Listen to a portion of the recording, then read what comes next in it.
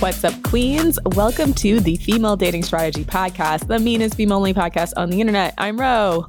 And I'm Savannah. And I'm Lilith. Back from the dead! Yay! Buttercup's back. Sorry, I've been gone, ladies. Yeah. I don't know how to explain my absence. So, I'll just summarize it. Where have you been, Buttercup? Where have you been? Well, I'm engaged now, first of all. Yay! Congrats. So there's that. Suck it, haters. Yeah. No, wait, hold on. We need to go back. We can't speed past that. Tell us the story. Yeah, don't speed past that. Yeah. Okay, so the way that we got engaged was actually kind of unromantic. Let me back up, actually. So the reason why I haven't been recording is I got in a sporting-related head injury, and it's just kind of affected my mood. I've just been really, low energy, just getting really fatigued, not having memory problems. I thought I might have a concussion or something, but I don't really fit the criteria for concussion. I don't have nausea or headaches or pressure or any of the physical symptoms of concussion. I was actually diagnosed with PTSD. And I guess I just have chronic fatigue syndrome now, is what the psychiatrist said. So that's shitty. But anyway, so I was going for a walk with my then boyfriend, and we were just sitting on a bench in Stanley Park watching the sunset. And he said, "So I saw your tweet the other day." And my tweet was "Oh, I might marry this guy because this guy's been taking really good care of me." And he's like, "Did you mean that?" And I was like, "Yeah." And he's like, and so we just talked a bit. It wasn't a super romantic with a ring or anything. It was just "So do you actually want to get married?" And I was like, "Yeah." And he was like, "Okay, we'll get married. And you can have my company's health insurance because my company has better health insurance benefits than your company. And it'll be really great for our taxes." And that was basically to get married. I fully support that. I fully believe that women should get the maximum benefits from marriage. Yeah, and so that was the sales pitch is oh, and then also the other issue we've been having is shortly after my head injury, I had this issue with some of the male doctors were just talking over me, and my boyfriend was with me in that appointment, and they were like, "Is this man your husband?" I'm like, "No," and they're like, "Okay, he can't be here." And so, yeah, basically in order to get his support in a medical context, we have to be legally married. So it doesn't sound super romantic. I wish, we'd gotten engaged under happier circumstances. But basically, I'd always been a little bit afraid of getting married, in part because I was afraid that what if I get married and, I get sick or something happens to me and my husband leaves me? Or, we all know that study where women who get cancer, their husband is 6 times more likely to leave them, right? So I was always really worried that might happen to me. I'd always just been worried that, if I got married, he wouldn't take care of me when I'm sick. But my boyfriend, I guess now fiance, has actually been doing a really good job taking care of me. And I've been spending a lot of time at his place. And, his feelings for me haven't changed just because I've been sick. And that's been making me feel really emotional and feeling okay, this is the real deal. I don't have to feel anxiety or worry that he's going to leave me because I got sick, because I got sick before we got married and he stayed and he's been really supportive. And so that's the kind of man that I want to be with. So we're going to have a 3-month honeymoon in a warm country. I'm not going to tell you guys which country it is. I don't want to dox myself, but I'm going to go take the air and hopefully, recover. But in the meantime, I'm not going to be able to record with the podcast. So I'm hoping that I'll get better and I'll be able to come back. But for now, I just get fatigued over basically nothing. I don't have a lot of mental energy. When we recorded the episode with Ellie Arrow, I was flat out exhausted for 2-3 days after that. Even this episode, it took a long time for me to prepare for this episode, but it was really, really important. That's why I wanted to record this episode. I really wanted to record this episode today based on Gavin de Becker's book, The Gift of Fear. I've been reading it the past few months, and we actually read it in our book club on the Patreon Discord. By the way, I'm really sorry to the book club for ghosting on you guys. I've been dealing with a lot of shit, clearly, so I'm sorry. But I did want to revisit this topic, and I wanted to deliver this topic to a wider audience, because if there's the one thing that I want more than anything else in the world, it's I want women to be safe when they're dating. Well, not even dating, just in general. I think you can apply a lot of these tactics and advice and guidance in this book to almost any situation. Exactly.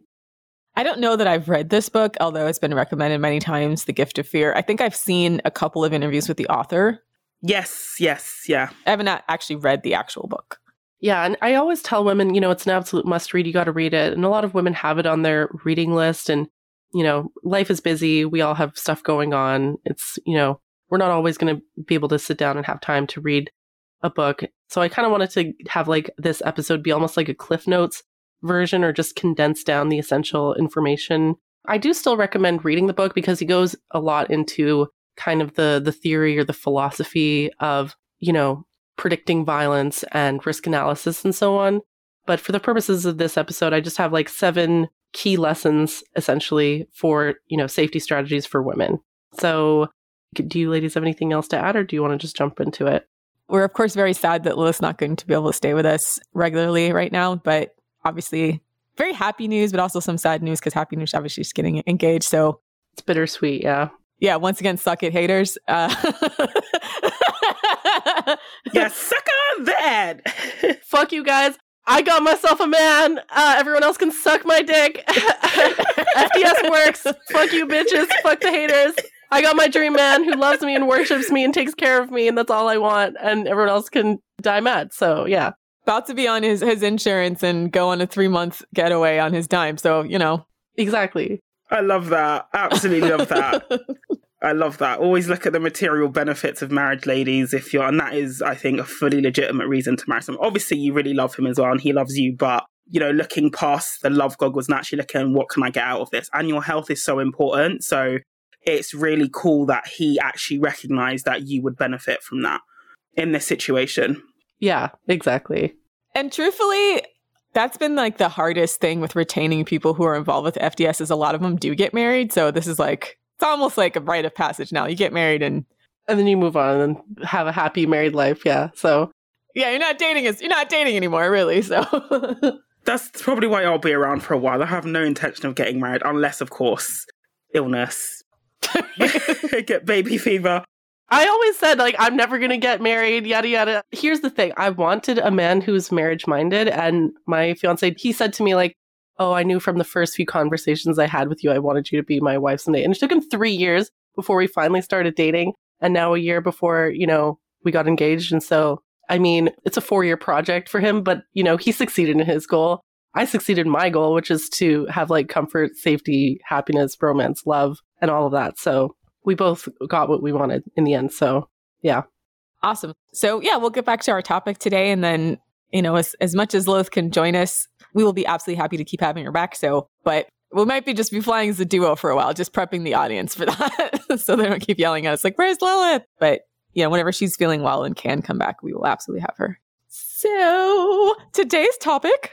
This episode is about safety strategies for women from The Gift of Fear. The Gift of Fear is a book written by Gavin DeBecker, who is an expert in personal security. He has celebrities and politicians who are his clients, and it's his job. He has a firm basically designed to keep people safe at a high level.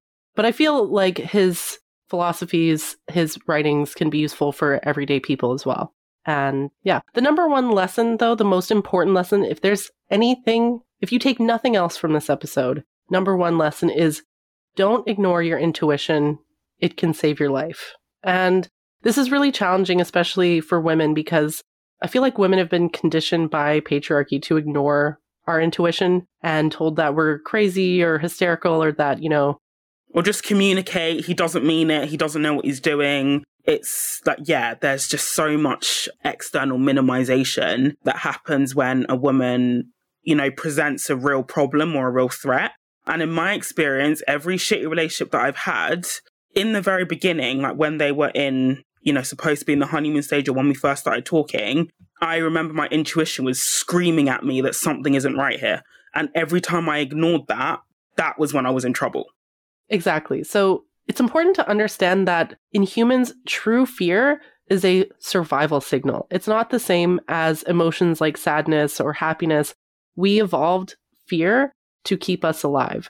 And the examples that that DeBecker provides in his book, he opens with this story about Kelly, who's a rape survivor, and she used her instinct to avoid being murdered.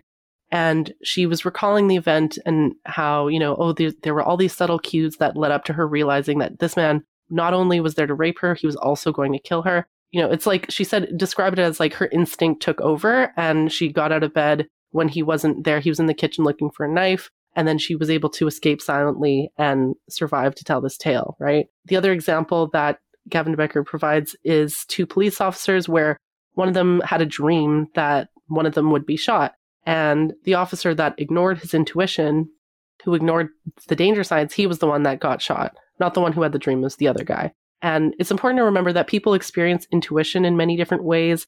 It could be dreams, it could be an overwhelming sense of fear, a voice in the back of your mind.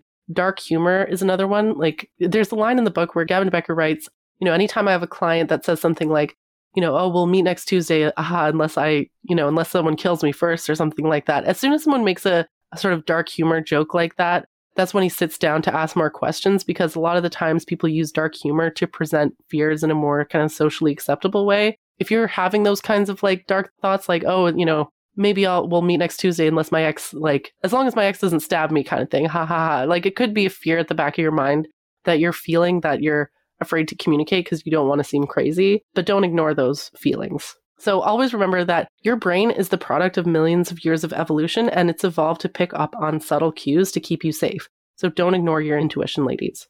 So tip number 2 is know the warning signs. Pre-incident indicators are part of the violent incident, and the early phases of dating should consist of disqualifying these men. And the example that Gavin de Becker writes, he's like, say a mass shooting, for example, does the mass shooting start when the man physically takes out his gun and starts shooting people? Or does it start when he buys the gun? Does it start when he starts coming up with the plan and so on, right? So if you want to get better at predicting violence and keeping yourself safe, you have to include the pre-incident indicators as part of the violent incident and pay attention to those. So first of all, recognize that every human being is capable of violence depending on the situation.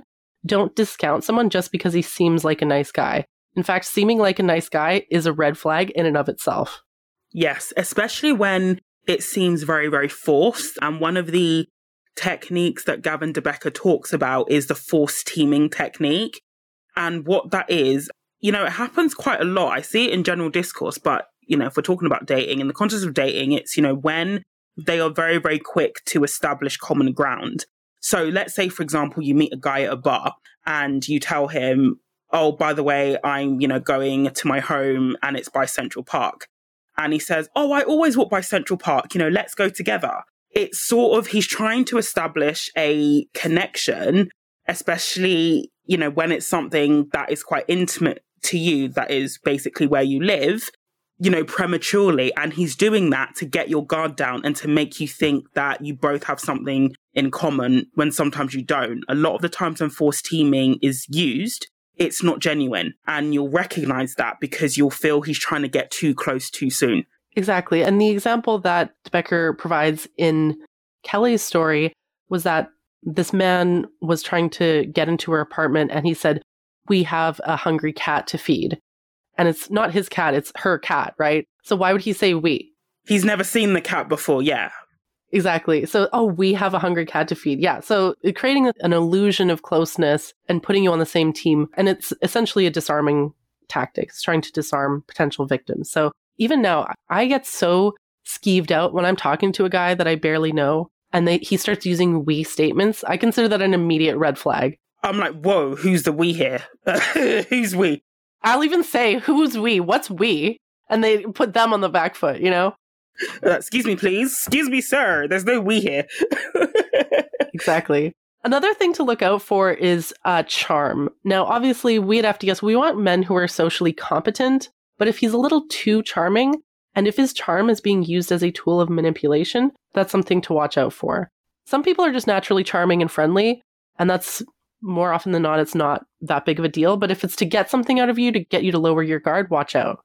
Yes, and I really like the way Gavin de Becker puts it in the book. He said, you need to change it from this man is charming to this man is charming me. Because unlike the example that, for example, Lilith just said about people who are generally nice and charming, is that they aren't generally doing it to a specific person to get something out of that person. You know, men who are charming you, they want something from you.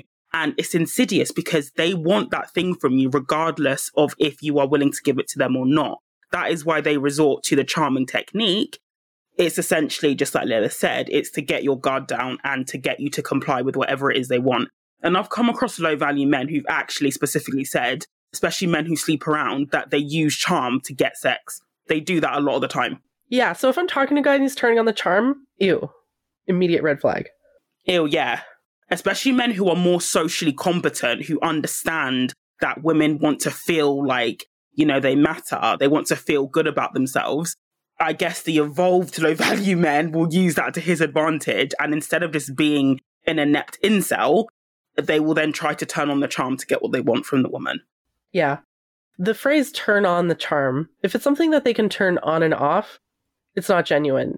If they're just like that all the time, they're just a friendly, charismatic person, that's just their personality. I mean, some people who are like that can also be like serial killers and stuff, or like con men. Some people who are naturally charismatic can also be red flaggy. Another thing to look out for is too many details. That's a sign that someone's lying. Honest people don't fear being doubted. And so, yeah, if they're adding a bunch of unnecessary details that are not really relevant to the story, you know, it's a sort of distraction technique to get you to look at the individual trees and not the whole forest. I don't know. Yeah. And they do that because like they know they're being deceptive and they don't believe their lies. They believe that other people need to hit extra content in order to make the lie believable. It's like one of the key signs of deception is if people are adding, you know, way too many extra details that aren't even necessary. And actually, that's how some serial killers have been caught. That's the reason why in some like murder investigations, the police, they won't release all the information about the crime purely because some serial killers, I can't think on the top of my head, but basically they'll dob themselves in during the questioning phase because they'll start to give extra details that the police didn't ask for, you know, that basically links them to the crime because only the killer would have known that because it wasn't public information. So that's actually how, you know, some, you know, serial killers have been ratted out, basically. So side note, one thing that this tip reminded me of is that often survivors of childhood trauma also have a tendency to over-communicate. So just because someone's doing too many details isn't always a sign that they're lying. There's also some people where they just learn to sort of over-communicate because they were raised in a household that was really like hostile, and they just learn to kind of over-explain things in order to be believed because they expect to be treated like a liar no matter what. So there are some people who are like that. So just essentially dig deeper into the behavior as well, either way. Exactly. So it's something to pay attention to, but it's not always like, oh, this person has nefarious intent. Because some people are just doing that because they've just been conditioned in that way, and it's unfortunate for them. Oh, another major one is typecasting. So this one, I previously referred to this as backfooting. We talked about this in the Lundy Bancroft episode where, you know, say a man accuses you of cheating to get you to act in a way that's like really obvious that you're not cheating, but you're acting in a way that's beneficial to him. So if a man accuses you of something like, oh, you're probably too stuck up to talk to a guy like me, he's doing that to make you think like, oh, I have to talk to him to prove I'm not stuck up. He knows it's not true, and they're trying to capitalize on, you know, women's desire to not be offensive. Because like most women don't want to be seen as rude or uppity or stuck up or a gold digger. But when a guy leads with that, it's basically they're trying to bait you into engaging with them. It was just like the other day when someone on Twitter called me a gold digger and I was like, yeah, I am. And what? End of conversation. I'm not going to try and prove that I'm not. I actually am because I also have money. What's wrong with being a gold digger? Like, yeah. And I've also got money. Like, why would I associate with somebody who doesn't when I've worked hard to amass wealth for myself?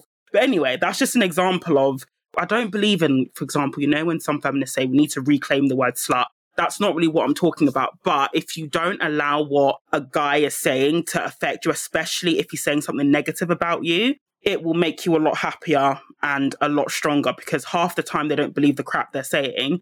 You know, they're just trying, you know, to bait you into a conversation. And for many, many guys, even if you scream at him and say, that's not true, I'm not like this, like some women do, they fall for the trap and start saying, I'm not like this. They start writing long paragraphs. He still won because what he wanted was your attention. And it doesn't matter if that attention is positive or negative. That's why you literally just say, thank you very much, or just don't say anything and just ignore him. Just block and delete. Exactly. You have nothing to prove, so don't feel like you have to prove him wrong. Exactly. Personally, my favorite is if a man accuses me of something negative, I just double down, actually. And that shocks them. They're just like, like I wasn't expecting that. You weren't supposed to actually be like that. I was just saying that to get your attention, you know? Yeah, I am a stuck-up bitch. And what? Like, they won't know what to say. Like, they're not used to that answer, right? But yeah, I'm a gold digger, and what you can do about it? Nothing. So yeah. Oh, so another warning sign is unsolicited promises. And this came up in the Kelly case as well, where he said something like, oh, I'll just put down my groceries and I promise I'll leave after that. That's weird. Like, when criminals often use unsolicited promises like that to get victims to trust them. But it's like, why were you making that promise in the first place? It was unsolicited. She didn't say, like, it's not in response to anything that she said. It's just something that he's saying to get her guard down, right? And also, it's something that you should do that should be obvious. Like, if you're carrying in someone's groceries and you've delivered said groceries, you should leave anyway. You shouldn't need to promise somebody that you'll leave. It doesn't make any sense unless you want to do them harm. And you are saying that just to get their guard down so you can do harm, which was exactly what happened in this particular case. Exactly. And then, and the biggest red flag of all, and we've talked about this on FDS so many times because of how important it is discounting the word no. The biggest red flag. If you say, no, I don't want your help, or no, I don't want to meet you, or no, I don't want to go to this restaurant, or anything like that, and the guy insists or does not listen to you when you say no, run. First of all, get comfortable with saying no to men and run if he ignores it. A lot of women get scared of saying no because a lot of men do lash out at women and sometimes do react violently in a scary way when women say the word no. But as women, we have to fight that. We have to fight that and get comfortable with saying the word no, because if he responds negatively to that no, that in and of itself is a signal that you don't want a relationship with that person. If you're afraid of saying the word no to someone, that is a sign that you shouldn't be in a relationship with that person. Only be in a relationship with someone if they respect your no. And another red flag is if you say no and then they start trying to find solutions to your objections. This is also why I advise women, where possible, just say no and don't give a reason why. Because let's say, for example, a guy wants to take you out on a date and you think it's too late, but really you don't actually want to meet that guy at all. And you say, oh no, it's too late. He'll then say, oh, okay, well, we can meet in the afternoon, or we can meet in the morning. And then they might try and go back and forth at different angles, even though that is still not okay. But don't allow yourself to be talked down, because that is, outside of being violent, that's another tactic that men will do to wear you down, is that they will just try to problem solve, in quotation marks, to get you to say yes. But really what they're doing is they're not respecting your no. And that's, just like Lilith said, that is a big red flag. Exactly. And no is a complete sentence. So if you say, like, no, I don't want a relationship, and he says this in the book, no, I don't want a relationship right now. All he hears is right now, which means that you might want a relationship with them in the future. What you should say is, no, I don't want a relationship with you, which is like, there's no objection that he can handle with that, you know? So don't negotiate with men. And if he ignores your no, run. So tip number 3, or lesson number 3, I should say, understand JACA. JACA is a tool that I now use all the time. It's JACA. JACA is an acronym that Gavin de Becker's firm uses to predict violence. It stands for perceived justification, perceived alternatives, perceived consequences, and perceived ability. And when all 4 are present, that is when violence is most likely to occur. So, for example, perceived justification, that would be like, does he feel justified in his mind to do something bad to you? And men will come up with all kinds of justifications, like, she rejected me, she's a bitch, she deserves it, whatever, right? That's why, like, things like victim blaming are so dangerous, because that increases the justification in people's minds to cause harm. Alternatives is other alternatives, like, say, for example, a stalker. If they have other alternatives like writing letters or, trying to get your attention in some way other than violence, most likely they will try to use the other means. Say someone gets fired from their job and they're at their last wit and they feel like they have no other option. Things like a mass shooting in an office, for example, often happen when people are just really, really desperate, and in their mind, they don't have any other alternatives. Sidebar, but one of the things that was so crazy to me about reading this book is how Americans have just accepted that violence in the workplace is like a thing. Like, bro, what is it like to be an American and just accept that violence in the workplace is normal? Like, that's so crazy to me. Like, are people just afraid of firing people all the time because, oh, he might go on a mass shooting? Like, it depends on the office. I feel like every office has like that one guy. If you heard that he shot up a place, you wouldn't be surprised. I think a lot of it just has to do with our overall exploitative labor culture. So it's just not uncommon for people to just go off the rails because they feel slighted, in addition to our very generous gun laws. So I don't know.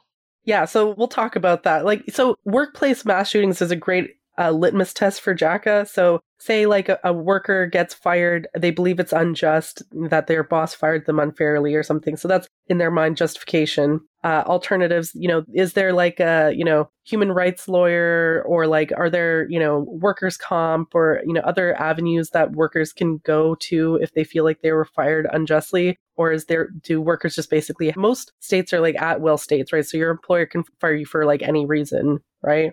Yeah, it's really, really, really hard to prove any type of case against an employer because everyone's at will. Like, you basically have to prove that they fired you for a protected characteristic like race, gender, sex, etc. But even then, most employers aren't stupid enough to do that outright. Most of the time, they create some kind of fake paper trail of you sucking, even if you don't, and then fire you. So it's like, we do technically have that. And then it depends on your state to see how aggressive the enforcement is. But like, most states don't aggressively enforce it. And most states, you're pretty much SOL, even if it's like, it has to be like so egregious that a lawyer would take it on and have a reasonable chance of winning, and or it's enough to make the company settle because they're concerned about the public perception. But like, at least in all of my years, I've never seen or heard of anyone anywhere in any of my jobs in an extended network successfully win a suit. I think I've heard of like one person who got a settlement for sexual harassment. And it was because it was like they had long receipts of this person who was employed at the company to like using company equipment to like harass them through email and IM and stuff.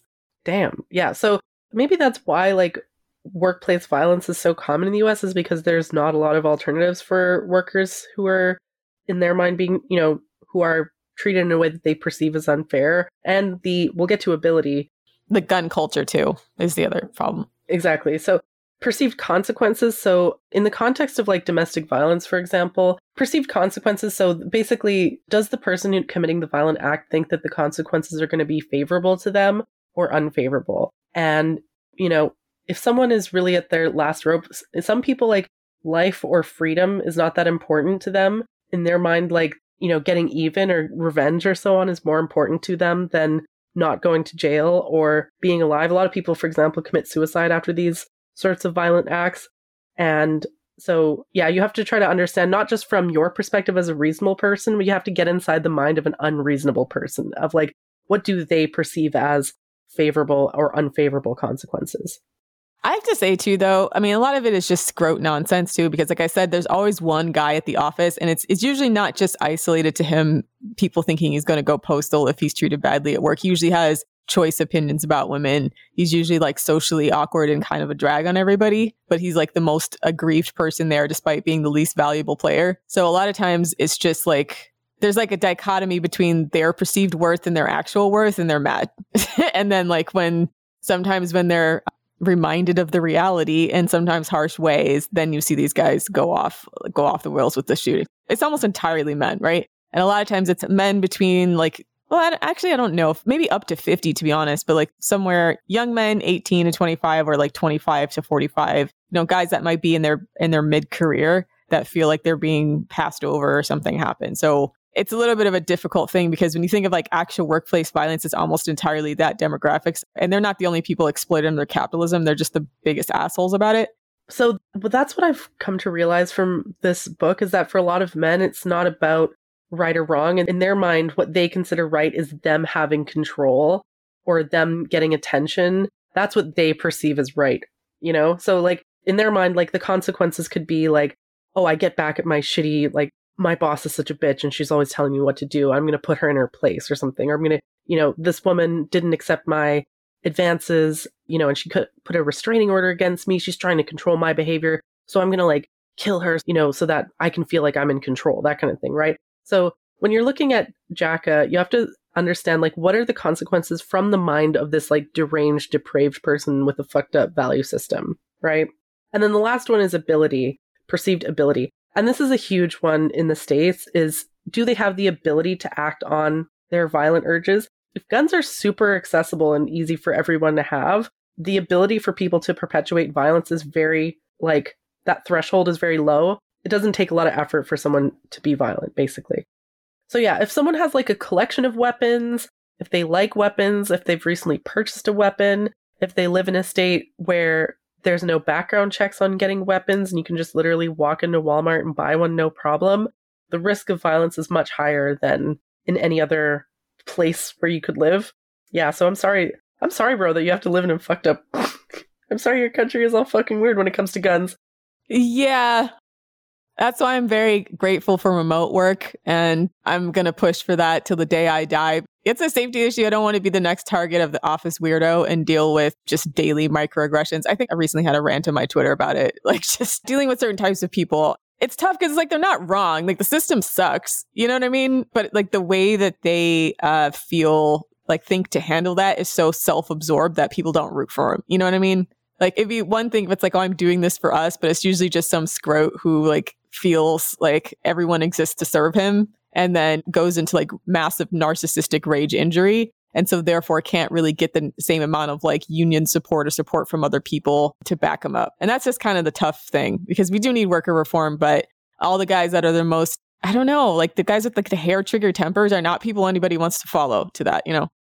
I'm convinced that the whole RTO, return to office policy, is just by and for toxic people like that who feel like they have the need to have this little like fiefdom in the office of people they can boss around. And it's much harder to do that when everyone's remote, 100%. I mean, that's my thought. I mean, you can see most of the people complaining have been men overwhelmingly because, they're used to having that. It's either like the office busybody or like if it's a woman, or it's mostly men who don't want to have to take on any responsibility for their families, want to cheat while they're at work, or they've been pushing because there's a lot of young men who aren't socialized properly. And usually, let me tell you, I've sat through so many management trainings about how to help to onboard socially awkward people or like people who are not participating. And like, they always like make it gender neutral or like race neutral or something like that to make it not seem like it's not a particular demographic, but overwhelmingly it's like young men who just have not been, but like young men in general, like they're not socialized properly to exist in an office place. So like there's so much of management is about like onboarding and team building, et cetera. And like it's easier to get buy-in from most people, but like a lot of times young men are just like, even if they buy in, sometimes they have a lot of social faux pas, right? And stuff that would like piss people off. So some of the return to office cultures is like specifically, in my opinion, for them when they talk about like, oh, we need to make sure like people are getting mentored in the workplace and they're being socialized properly in the workplace and they're making friends. And I keep thinking like, you mean young men specifically, because most like young women will make friends or have like other socializing influences. And furthermore, like it's so hard to get mentors anyway as a woman. So when I hear about mentors, like 9 times out of 10, I think men over other men.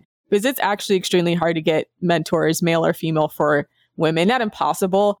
I don't know. In my personal experience, mentorship from men almost always has a tinge of sexual harassment. Exactly. That was going to be my point. Yeah. And mentorship from women, often, I hate to say this, but I've had some female bosses in the past that like, they don't mentor younger women. They see them as a threat, as like a potential usurper to their queen bee throne kind of thing. And so they see a woman that's like younger than them, smarter than them, prettier than them, whatever perceived threat might be there. Like I just have a target on my back from like female bosses that I've had in the past, unfortunately. I wish that wasn't the case, but that's been my experience. The thing is, like I said, I kind of went off on boomers, like on my Twitter, sorry. But a lot of it is just like a lot of them, they don't want to invest in young people because they don't, they're worried about their own job security. So a lot of it just seems to me, to be honest, I don't even know if that's a gender specific thing. It's so much. Okay, I guess we have different experiences, but I'll say like for me and my experience, I'm not even sure it's completely gender specific so much as like generational specific too, where especially the people who are older than you, they have a certain way they want to do things. And sometimes the way they mentor you is like not helpful. Yeah. might have worked for their generation. It's not, it's not necessarily going to work for their. And then sometimes like it's just a matter of like they're busy and they don't necessarily want to invest in anybody. They're worried about their own life. So like mentorship seems to me like when they do mentorship, quote unquote, in the workplace, it's just something to check off management metrics. Right. And it's less like because they actually feel emotionally invested in most of the people they come across. So like you will find a rare manager that like really likes you and really wants to go to bat for you and advocate you and thinks you're really great. And they think that ultimately it'll be in their best interest to promote you. But there's so little interest for your average like person who's above you to promote you specifically above like lip service. They need to check off their like, I did mentorship as a middle manager. You know what I mean? So some of it is just that. Yeah. Well, what you're talking about actually brings us to the fourth point, because we're talking about workplace safety in number 4. So tip number 4 is, if you're an employer, do your fucking due diligence before hiring someone. Pay attention to the red flags and take decisive action. Because violence in the workplace, especially violence against women, is not a rare or isolated incident. If you're an employer, always call references. Do background checks. It's actually quite like even within professions that should be closely monitored, like government, security, you'd be shocked at the number of people who are allowed to work and they don't have a full background check. I know in the UK, they call them employing them at risk because sometimes background checks, especially if you work in government, they can take like literally 12 months. So what they'll do is they will allow somebody to work for them at risk, basically without doing any of the checks or the checks coming back as clean. Oh, I was going to say, like, between our 3 major reporting agencies and all the PeopleSoft stuff, like, it's almost impossible to be off the grid in the United States. So I don't know if that's, like, country specific either. I mean, I went and pulled, like, my credit report. It has every job I've ever had and the salary and everything I've ever had on, like, my credit report. In the UK, it's a bit more difficult because of GDPR, which are data protection law. We don't have something like the work number. So employers can't easily access like that information. The only way they can get it is from like HMRC, which is the UK equivalent of the Inland Revenue or the IRS, as they call it in the US. Do you have like a social security number or like whatever like equivalent of that is, like a unique ID number? I mean, we do. We've got national insurance numbers, but that basically has all the positions that you've worked in and the length of time, your salary. But an employer can't access that. Like you'll basically need they'll need to get the candidate to get the letter from HMRC and the candidate will have to give it to the employer. So, I mean, employers basically can't access that. So if there is a reference check in the UK, the employer will have to literally call every reference. The only time they won't is if it's developed vetting, which is basically if you want to be a diplomat or work like at the top of government. But even that, the reason why DV vetting, as they call it, takes so long is because they have to basically interview like everybody. They have to manually check it. There's no central system that employers have access to where they can just see that because of data protection, basically. So what you guys are describing is much more higher level than what Gavin de Becker is recommending. Like he's saying, he has a line in the book where he's like, I have very little patience for employers who don't do the bare minimum. But even small employers, they can't be bothered. That's basically it. They literally can't be bothered. A lot of them. It's so low cost and it literally could take like a half day to just like call back. Like when someone applies, you don't even have to actually call anybody. Just like looking out on face value at the application of like, oh, the same phone number for their relatives or their emergency contact is also used as a reference, that kind of stuff. Like, or, you know, just even just asking them like, why did you leave your last job? If they say it's, oh, personality conflict or, oh, my boss was an asshole. If you're asking these basic questions in the interview process and they show that they don't have the ability to like take responsibility for their actions or, you know, understand other people's points of view, stuff like that, right? It doesn't have to be super complicated and high level. Like I do recommend doing a criminal background check because one of the things that came up multiple times in this book is that someone with a history of domestic violence is almost always more likely to be in like the workplace, for example. There was David Burke who, you know, shot down. This was like the most deadly workplace violent incident. It was David Burke in US Air. Something like 43 people, I believe, died.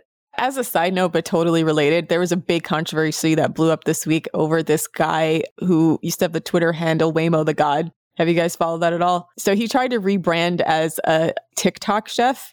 And what he used to do is write really horrific racist things. He's Black. He used to write like horribly racist things against Black women, especially dark-skinned Black women. Oh, yes, I've seen this guy, yeah. Oh, I heard about that, yeah. like basically telling them to kill themselves, like comparing them to all types of animals and stuff. Like probably the worst. I mean, honestly, could have been written by a KKK person. It sounded like Stormfront. And also apparently was asked to leave his school for a while because of a pending sexual harassment, sexual assault case. And when he was in, I think, undergrad, and somehow at some point ended up finishing his schooling and then going on to law school, and then got hired into the district attorney's office in Houston, Texas. I think it's Harris County, as an assistant district attorney, and rebrand himself as this like feel-good TikTok chef, except for the internet doesn't particularly forget. So they pulled up all his old tweets, etc. And so a lot of people were saying like, oh, these guys are just trolling on the internet. They don't mean this thing. But this guy now has a position of semi-authority in the DA's office of all places and a district attorney. And you can't trust him to be like fair towards Black women who are victims of crimes, right? In addition to the actual sexual assault and sexual harassment allegations that are being alleged by different women on Twitter. This is another situation where it just looks like they don't do due diligence on these guys. And I feel like even if they did, men are forever being made excuses for. So like, just to reiterate your point, but yeah. And yeah, some of it is also in the employment world is that male candidates are given the benefit of the doubt way more than they should, generally speaking. He didn't even like, he was stupid enough to actually use his real name, right? Like he wasn't even like trolling behind a burner account. But it wasn't even subtle. And, you know, that just goes to show like, you know, the extent of the male privilege. And also bearing in mind that, this is a bit of a tangent, apologies, but bearing in mind that the actual recruitment system, it's actually quite Machiavellian in that people are encouraged to lie and manipulate to get the job. Yeah, because if you've ever been in any kind of competitive recruitment process, everybody's embellishing, everybody's lying. And, you know, somehow we've become okay with that. And generally speaking, you know, men are more likely to possess the dark triad traits, which are Machiavellianism, but narcissism, and also psychopathy, a lot more than women. And so I'm not surprised that like degenerate men, you know, tend to go far in recruitment and in their careers, because ultimately the recruitment processes that we currently have, it rewards that sort of behavior.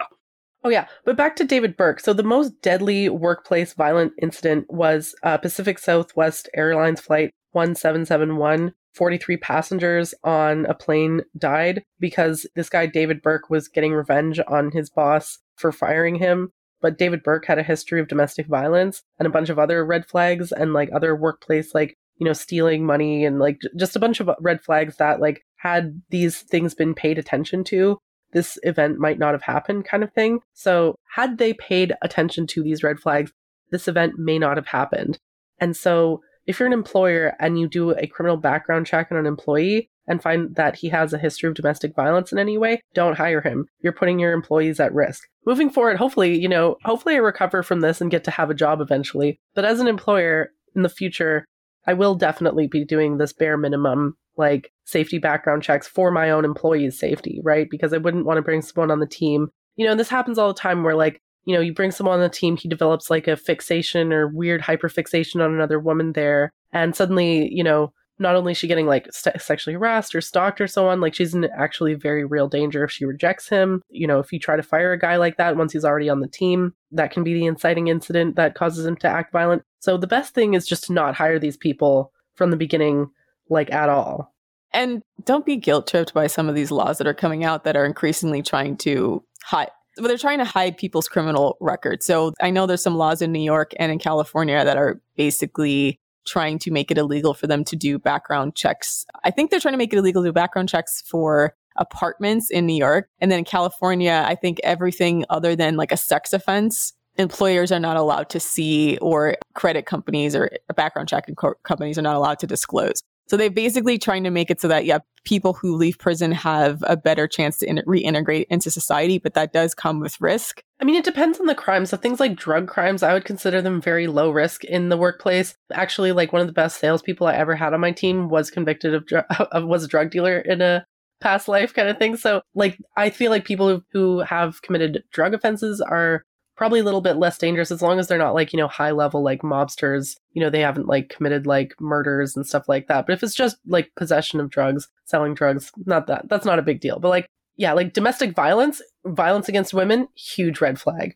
That's the concern, is that in a lot of these cases, a lot of advocacy groups are advocating for like full sealing of any type of record. But yeah, if you're an employer or you're a landlord and you need to figure out, hey, I have a building full of kids and now it's illegal to look on this person to see if they have a history of violence against kids or women, you know, that does kind of make it a bit difficult. Like it makes it a little bit less safe for women in those environments. So it's tough. Yeah. So if you're an employer, I highly recommend reading this book. Gavin Becker has a list of interview questions that are really valuable. If I'm ever an employer again in the future, I'm definitely going to be asking these questions because it's important to get a sense of this person's value system. Are they capable of acknowledging multiple perspectives? Are they capable of acknowledging how their actions might have contributed to a conflict? You know, beware of anyone who has a pattern of intimidation, manipulation, threats of violence. If they talk about weapons, if they've purchased a weapon in the last 90 days, if they have a collection of weapons, run, you know, get a sense of how they resolve conflict. Beware of people who have a sort of paranoia or feel like other people are out to get them, because in their mind, that can add to the justification leading up to a crime. Also beware of the scriptwriter, which is someone who has really inflexible thinking. They create like narratives around mundane interactions, don't take responsibility for their actions and always cast themselves as the victim. And also when you're firing someone, be direct. Take reasonable steps to prevent high emotions. And a lot of the times employers will be afraid of firing someone like this because they think, oh, if I fire someone who's like crazy, they might come back and, try to kill me or something like that. So they transfer them to other departments and make it somebody else's problem. The more you transfer them or kind of jerk around with people like that, the more in their mind the justification increases. So it's better to just try to do it in a way, he lists a bunch of strategies about what day to do it, how to do it, and so on, in a way that's not going to leave the person feeling really high emotions, which, if they're feeling very, very strong negative emotions about being fired, then yeah, the likelihood that they're going to come back on Monday with a gun is higher. So beware of that. So moving on to number 5, when leaving an abusive relationship, be very careful with restraining orders. This was something that was very enlightening in this book. A lot of people think that, oh, if I just get a restraining order, then I'll be safe. Wrong. Statistically speaking, a piece of paper isn't going to stop a violent man. In many cases, a restraining order is actually the inciting incident that triggers a man to go from inaction to action. As we all know at FDS, it's important to remember that abuse is about power and control. A lot of these men actually kill themselves after committing violence. And the reason is that in their mind, refusing to accept rejection or refusing to accept a loss of control is more important to them than life and freedom itself. Violent men are not deterred by court orders. Court orders are only effective in cases where there's no prior history of violence. In other words, like someone who's least likely to be violent to begin with.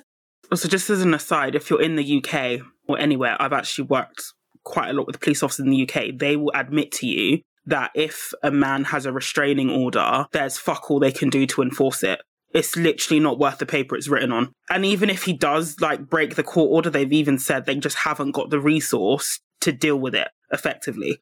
Exactly. So understand, in the mind of a really depraved man, they're thinking especially say he's married, he has a wife and kids, a house. In his mind, that's his little fiefdom, right? A restraining order is telling him to give up on his whole mini kingdom, basically. He has a lot of investment in that relationship that piece of paper is now expecting him to give up on. And in his mind, it's she's trying to control me. I'm going to kill her so that she doesn't have any control over me, right? For them, being in control is more important to them than being alive or not being in jail. And so the best strategy in this case is to make yourself unavailable to him. You have to reduce the ability for this person to be violent to you. So go to a battered women's shelter, develop an escape plan, basically run and hide. You're actually, if you stay at the house where, he knows where you live and so on, and you get a restraining order against him and he has a history of violence, that's not going to stop him. The likelihood of him going to the house and just killing you is actually, I wouldn't say it's a high risk, but it's very, very possible. It's much better actually to just go into hiding. And it's unfortunate and it's shitty that the onus is on women to have to change our lives to avoid violence from men. But when it comes to safety, it's not about justice. It's not about fairness. It's about keeping you alive, right? So it's shitty, but that's life. And moving on to number 6, don't let a man down easy. Be direct. No is a complete sentence. So we've all learned from media And there's lots of different movies that Gavin de Becker criticizes in this book that have the plot line. The Graduate is one where boy meets girl, girl rejects boy, boy harasses girl, boy gets the girl kind of thing. Girl accepts boy, whatever. And we've been presented with these kinds of media narratives, and a lot of people have accepted those as true. But it's important to remember that persistence after no isn't a sign of love. It's stalking, it's obsession. Do not negotiate after you reject a guy. Block and delete. Any further contact that you have with him after that will be seen as negotiation. If he calls you 30 times and you tell him to stop calling you, he learns that the cost of reaching you is 30 calls, and that increases his emotional investment. That's why at FDS we say block and delete. Yeah, any engagement is pay dirt to scrotes, even if it takes them a lot to get to it. Exactly. And there's a line in the book that was really chilling to me. It was like, you'll be thinking of me. You might not be thinking good things, but you'll be thinking of me. Like, so if a guy wants a relationship and you don't want a relationship with him, in a lot of really depraved men's minds, like the next best thing is like, oh, well, she's going to be worried, that I'm going to come and stalk her, kill her or something. Like she'll be thinking negative things about, like in the mind of a depraved man, negative attention is still attention. And if you're not going to give him positive attention, then he'll give you a reason to give him negative attention. So it's best to just not give him any attention at all. It's safer to not give him any attention at all. And last but not least, number 7, it's important to pay relaxed attention to your environment rather than paying rapt attention to your imagination. So in other words, like you have to pay attention to the reality of the world in front of you. Like don't get caught up in worries and anxieties.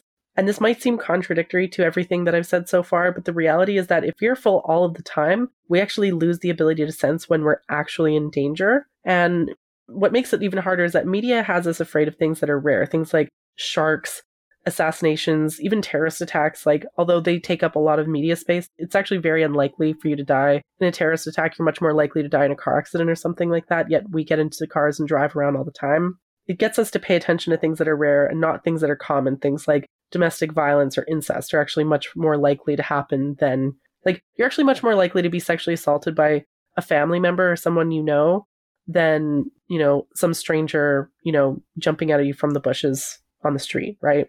So keep in mind that worry is not the same as fear. More likely, it's a distraction that harms more than it helps. So just keep in mind that human behavior is like a chain, and the violent incidents are merely the links in that chain. And when you know the signs of like each link leading up to the violent act, human behavior is actually very predictable. Beware of electronic scare tactics, things like local news, viral content, because it can desensitize your fear response and cause unnecessary anxiety. And I wanted to end on a kind of positive note, actually, because although this episode has been very doom and gloom, it's important to keep in mind that although the world is a dangerous place, it is also a safe place. There are bad and there are violent people, but there are far more people who are good and who are non-violent. We survive risks and we make high-stakes predictions every day. And if we allow our worries and anxieties to prevent us from living a full and happy life, is that actually better than the actual violence? So I want women listening to this episode to keep in mind that, yes, there are like dangers all around us and things that we should pay attention to. But at the same time, pay relaxed attention to your environment. Don't get caught up in worries and anxieties about what might happen. It's important to kind of, as much as you can, live in the moment and enjoy life for what it is in the present moment as much as possible. Yeah, I feel like the name, the gift of fear, is really important, that it's just a safety mechanism to keep yourself safe, but it's not meant to make you a prisoner of your own mind, Exactly. Such a fine line, like, well, maybe not that fine of a line, but I do think as your BS meter and your ability to pick up on your environment gets more finely tuned, then you can actually relax. So it has like maybe the opposite effect, that you start to feel more confident, right? Instead of paranoid, because you start to feel more confident in yourself to remove yourself from a situation that's not safe, versus like feeling like I never know when things are going to happen. That's why I'm a big advocate of knowledge being power, because you can kind of relax and feel like something's not going to come out of left field that I didn't see coming. I have the ability to take care of myself. I have the ability to see the signs in front of me, connect the dots, and remove myself as needed. Quietly slip out the back if you need to. Also, yeah, like understanding that like running away, escape, that's another point that I forgot to mention, but like it's much better to disengage from the threat than to try to engage in a war. Like he talks about throughout the book, like a reasonable person cannot win a war with an unreasonable person. Like, they're going to be willing to do shit that you cannot. I cannot tell you how long it took me to learn that specific lesson Jesus Christ, like, please internalize that. Like, wait. Yeah. Like, if a guy's being crazy, like, I know that in the past, sometimes I've talked about how, like, yeah, sometimes I troll guys into blowing up, and then, you know, that their angry reaction is used against. I do that in certain situations, but I actually avoid doing that as much as I can, because, like, truly depraved men are willing to do things that you can't even think of, you know?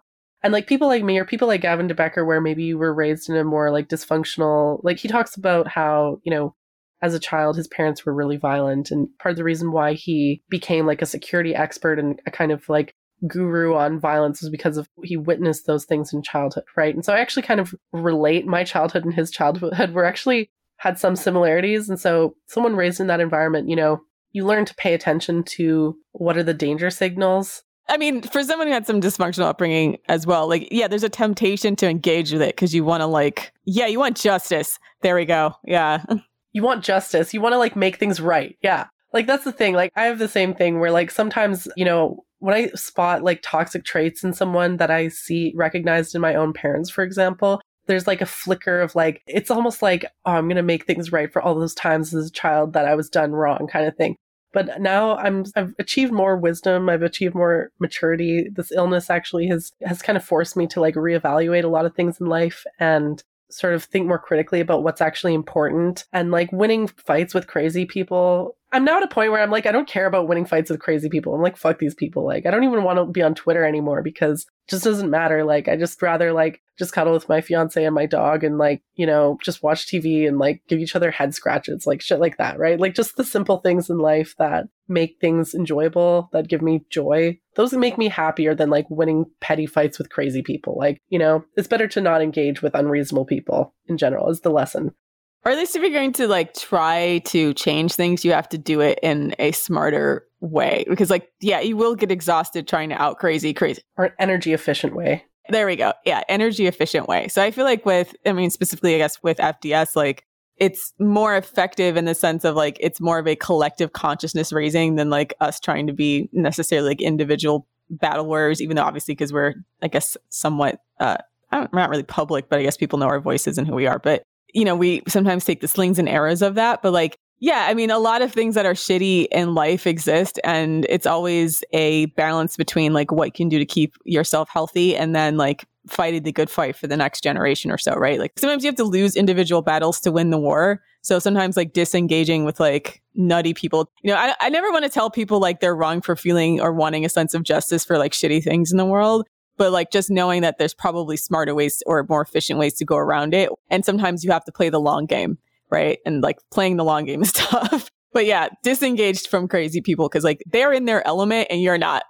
Yeah. But even playing the long game, if it's like with someone who's inconsequential to your life, like why invest that much time and energy, right? If you're in a situation where it is life and death, like you're an oppressed person and this person has more power than you and it actually is about life and death. And I can actually see why playing the long game would be necessary. But like for me personally, if this person isn't like a real danger to me, you know, I don't really want to like, I don't care about scoring justice points against crazy people anymore. It's like, fuck it. Like that shit's behind me now. And literally like just sitting on the couch, chilling with the people that I care about, or just like having those kind of moments of intimacy and so on are more important to me than winning battles. And so that's just for me personally, but you know, I'm hoping that women listening to this episode, that your takeaway will be like, yeah, there's a lot of shitty, fucked up, crazy, depraved men out there that are a danger to you. And it's important to enjoy your life anyways. Because if you allow the fear of those crazy people to prevent you from enjoying life, then you're letting those people win. Yeah, don't let the terrorists win. Terrorists hate our freedoms. Yeah. Yeah, don't let the terrorists win. Terrorists hate us being happy. And a lot of these fucking crazy, depraved men are terrorists in a way. So yeah. That's it. Thanks for listening. Yes. Thanks for coming back. Savannah, do you have anything to add? No, that was everything.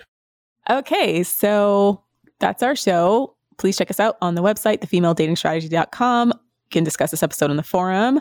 Also, check us out on our Patreon, where we have weekly bonus content. You can talk to us on the Discord. That's at patreon.com/thefemaledatingstrategy. You can also follow us on Twitter at femdatstrat and on Instagram at _thefemaledatingstrategy.